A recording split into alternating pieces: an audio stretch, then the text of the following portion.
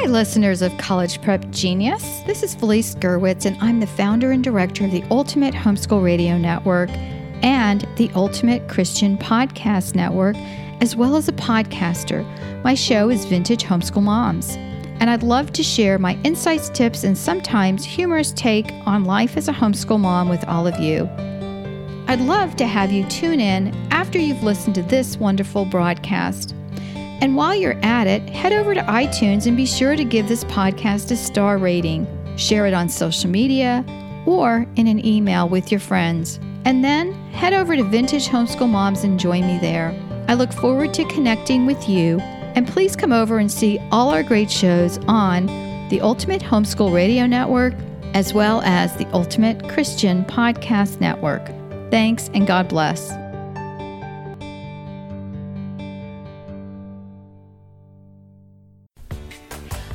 Welcome to the College Prep Genius Radio Show, where we can answer all your questions about getting college for free. Today, your host is Jean Burke, the author of College Prep Genius, the no-brainer way to SAT success, and you can find her at collegeprepgenius.com. And I'm the moderator, Felice Gerwitz. Welcome.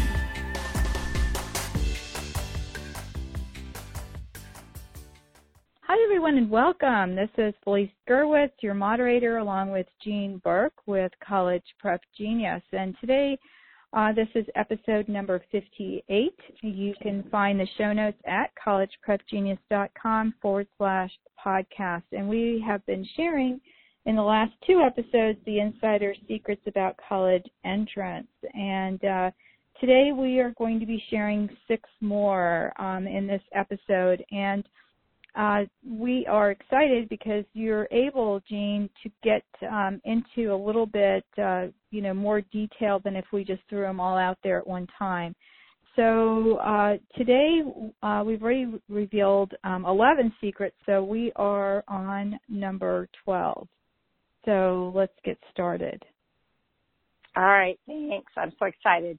All right, so number 12, inside secret, that's either the test makers don't want you to know, test prep companies don't want you to know, or maybe you just don't know that some of these things that can really benefit your student or even hinder scores if you've been told the wrong information. But number 12 is you really need to learn how to interpret the percentiles of the PSAT score. And a lot of people are confused by them. You'll get this scoring in the mail, and it has, 55 percentile, 97 percentile. What does that mean?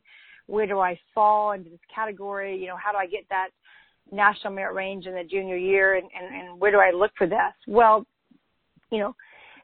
students can find out these percentiles and what their actually PSAT scores fall under by using what's called the official chart from the National Merit Corporation.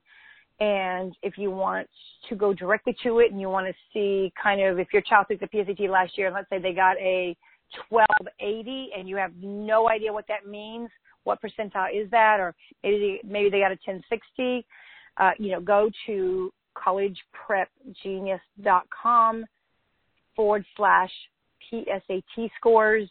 Make sure the PSAT is capitalized. And turn to pages 6 through 9, and that's going to tell you, and it's going to give you a good baseline too. So you'll say, okay, so here's where we're at. Here's the starting points of what where we need to go from here. And so I think it's really important, because if you don't know your starting point, you're never going to know where you need to go from there. So this is why I'm such a big believer, in taking the PSAT in the earlier grades, because you have such a greater chance of learning from your weaknesses long before the junior year. And also remember too, and I think this is again something we talked about in the PSAT podcast, but your student's test booklet can actually come back to your home. Used to, you had to put the homeschool code in. They changed that last year to now, if you're a homeschooler, you have to check box 22 for it to actually come back to your home. Now, as a homeschooling parent, if you don't check that if your student does not check that box, then of course it'll go back to the school that they took it at, and it's possible that you may not ever see it again. So definitely want to make sure that you do that. And also, again, keep in mind that the PSAT is for the National Merit Scholarship Program. It's not a practice practice SAT. And, you know, it's kind of my sort of soapbox that I stand on and tell everyone, please, please, please, you know, your goal obviously is to score in that 99 percentile of your state, you know, in the fall when you're in the scholarship range for the junior year. And so, again, not trying to put all your eggs in one basket. You definitely want to start taking that early. I mean, it literally can be life-changing. Your decision can go from it should not be the finances, but it should be the institution. And that's what happened to us. Our dilemma went from not having any money for college to where in the world should my son go to, because he had so many offers. And when you're talking hundreds and hundreds of thousands of dollars of scholarship money to just about any college, it is so worth it to make this test a priority. And of course, for homeschoolers, you know, we can make test prep an elective, you know, in our school. Mm-hmm. And, you know, even though as a homeschooling mom myself, you know, math is important, English, science, writing, all these subjects are so important and should be done. But none of those things will get your child a free ride to college. So that is why it's so important for you to incorporate test prep as another subject that your students, you know, will be, you know, doing daily, so that ultimately, you know, they can get amazing scholarships, because these are readable tests. They're just logic tests, and they use the same patterns. So by knowing that and preparing for the PSAT and understanding the percentile, the goal is to shoot for is the 99 percentile of your state. Okay, very good. Okay, so what's the next thing? Well, leading right into that, believe it or not, your state, I'm not sure where you live, we have lots of listeners from all over, but your state can actually miss out on so many incredible scholarship opportunities. You know, I'm blessed to speak at lots of different homeschool conferences all across the nation, and so many times when I'm more in some of the middle states, or as we now call them, the flyover states, there's so much wrong information. And I think most people don't realize, you know, like we talked about earlier, that every college takes SAT or ACT for their entrance exam.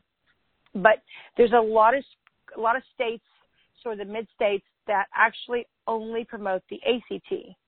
And by doing that, what happens is they don't promote the SAT, which of course means they don't promote the PSAT, which of course is designed by the SAT makers. And so by only preferring the ACT, many students are missing out on those amazing opportunities because they don't even have it on their radar. So when they redesigned the new SAT and PSAT, they also changed the scoring system. You know, we know the SAT is 1600, but the PSAT actually went to a range from 320 to 1520. Now, the scoring is different, and each state is going to vary depending on their cutoff score.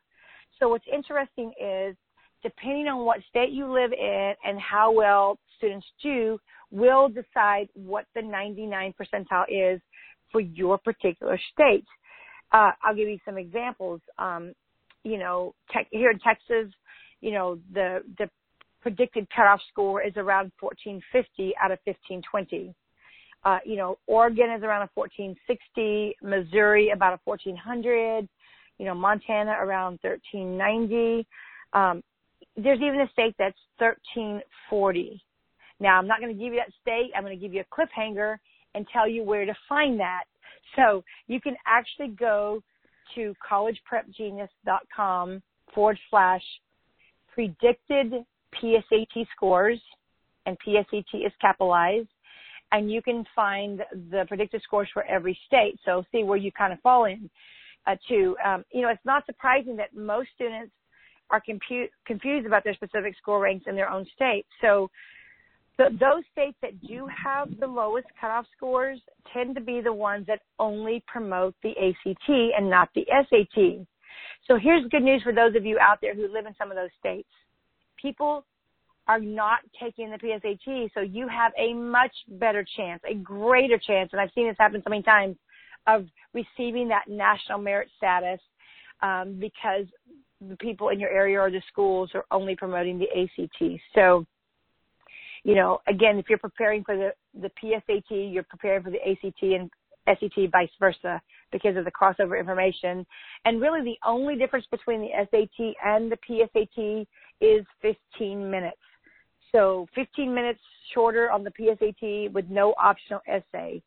That's really the only difference. So again, great way to go figure out where your state is. Go to that link and kind of give yourself a starting point of what you want to shoot for.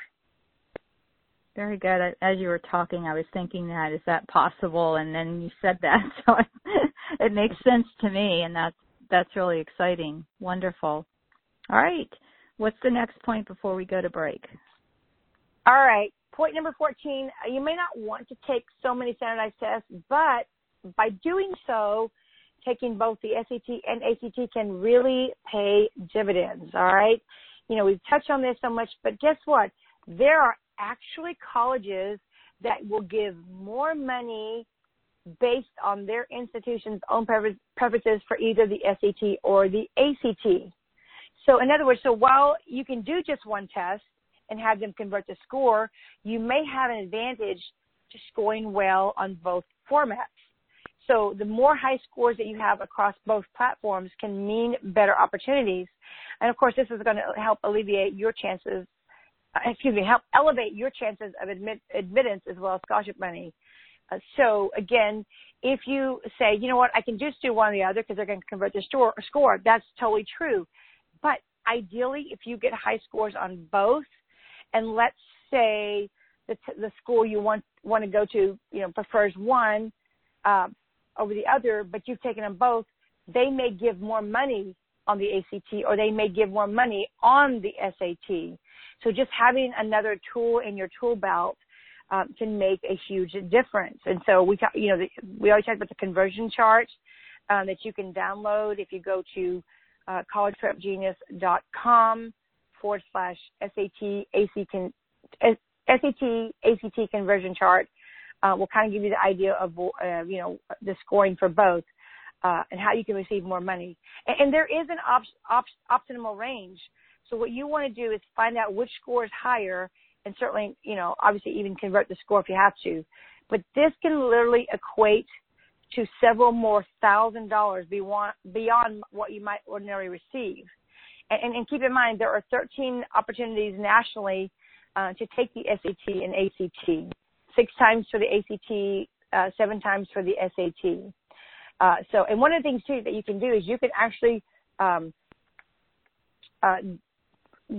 to my website, and I list the overview and kind of not only the minor differences between the SAT and ACT, but you can also note the timing. And one of the reasons why students do poorly on these type of tests has to do with time.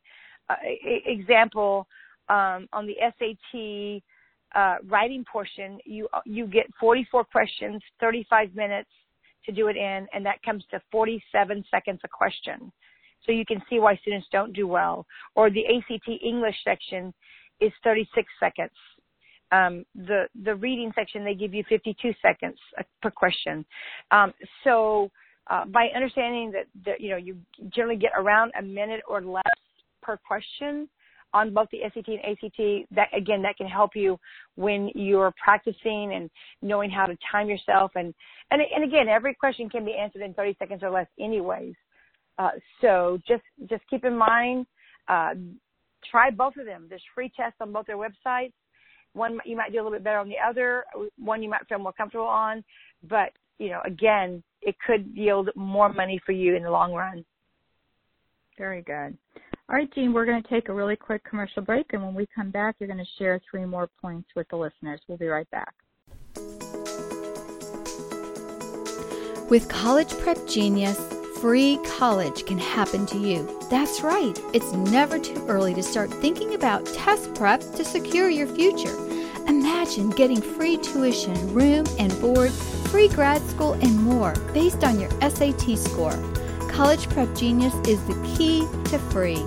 This award-winning, nationally featured program teaches students the logic behind the SAT. You'll learn to answer every question in 30 seconds. Raise your score as much as 600 points and go to the college of your dreams for free.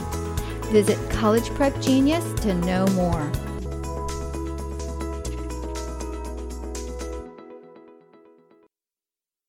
Hey everyone, and welcome back. This is Felice Gerwitz, your moderator, with Jean Burke on the line, and Jean has been sharing some amazing insider secrets about college entrance tests, and we are on the next 3 for this podcast. I lost track of the numbers, Jean, so share that with us. All right. Well, we are number 15. Okay. And again, I love little known secrets. I love revealing truth. I love enlightening people. I think when we're armed with knowledge and information, then we can make an informed decision. It's only when we're kept in the dark that, we don't necessarily get the best opportunities. And so this is why, as we said along the way, these things that I've learned, and whether it's inadvertently or I've sought them out, I definitely love sharing them, with the audience. So number 15, an SAT essay judge confesses that he spends 20 seconds grading the essays. Now, that sounds crazy, but what happens is 10 days following the actual SAT and even ACT, the papers are scanned into the computer and they're sent out to all the judges across the nation.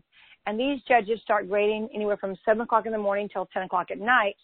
And they're reading thousands of essays. And so they don't have time to go through and read and decipher what an amazing writer your student is. What they have time to do is just find out if you contain the 5 or 6 key points that they're looking for.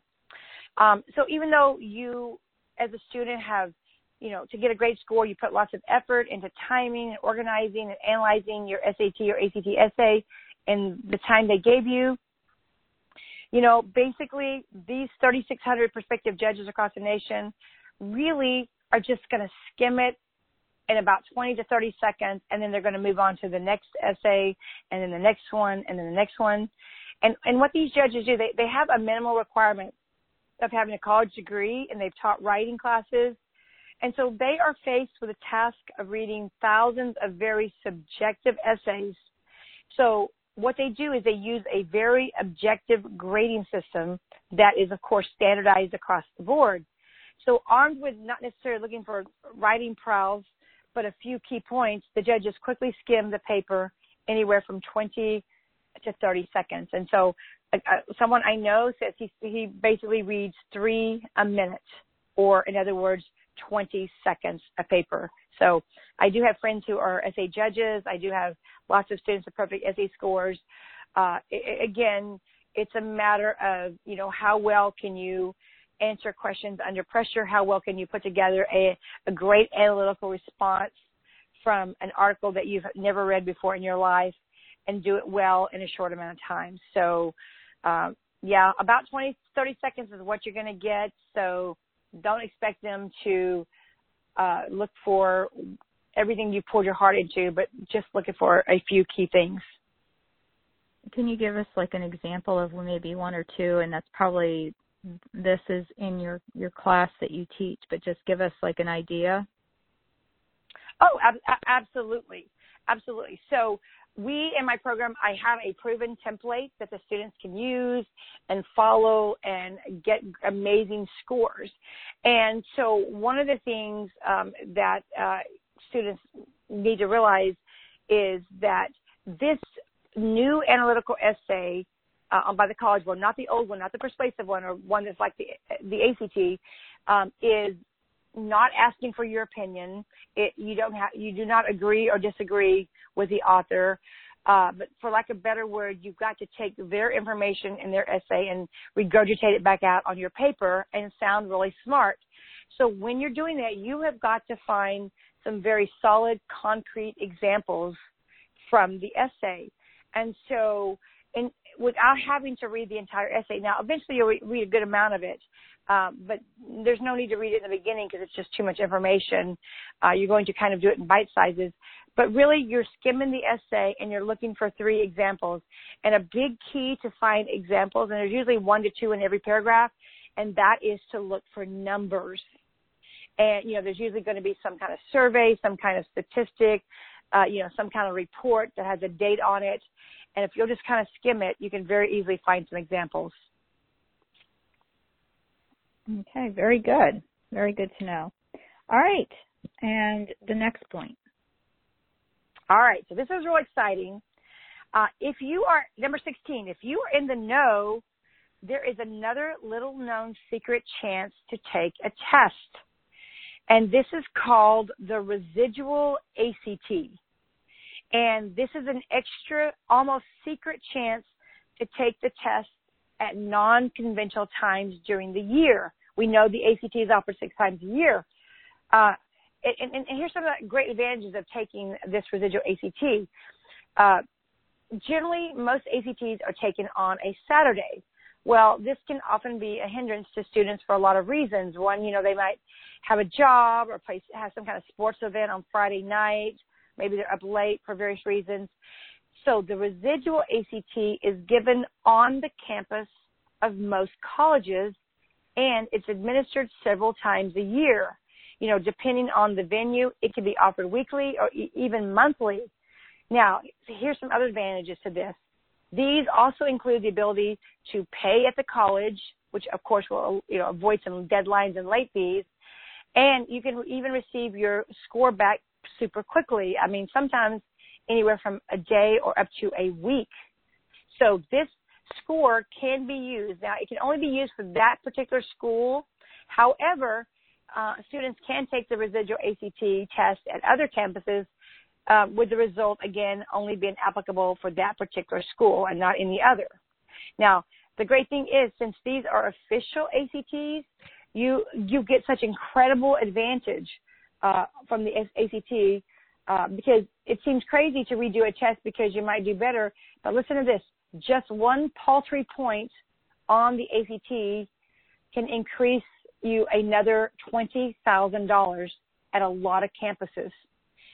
So it's completely and utterly worthwhile for you to take advantage of this little-known secret because the fact that you get your scores back so quickly and you don't, let's say you're looking to get a 31 and you get a 30 and 1 more point is going to add another $20,000 per year. Now you have the opportunity to sign up for another one to go back and take it again.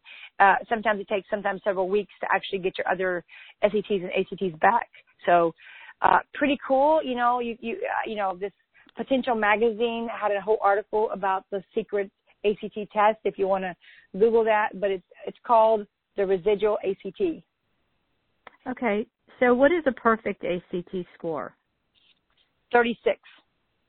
Okay. All righty.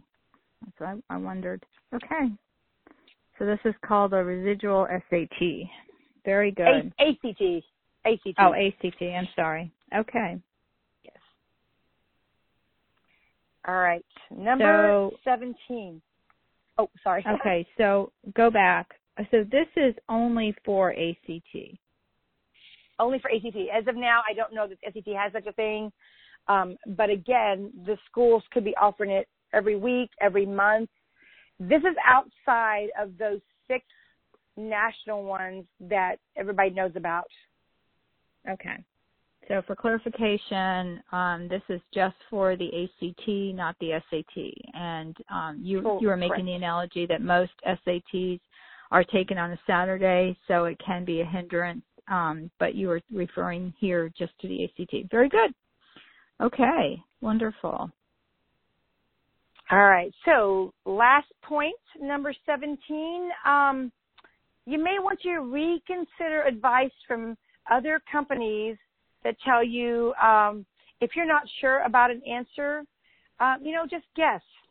Before the SAT changed, there was a guessing penalty that said, hey, if you miss this question, you guess on it, you get it wrong, you get a -1/4 point, which, in many cases could have added up to a couple hundred points that you could have lost based on the fact that you just guessed and you got it wrong. We always encourage people just to skip it if they didn't know it, so you didn't at least get points taken away.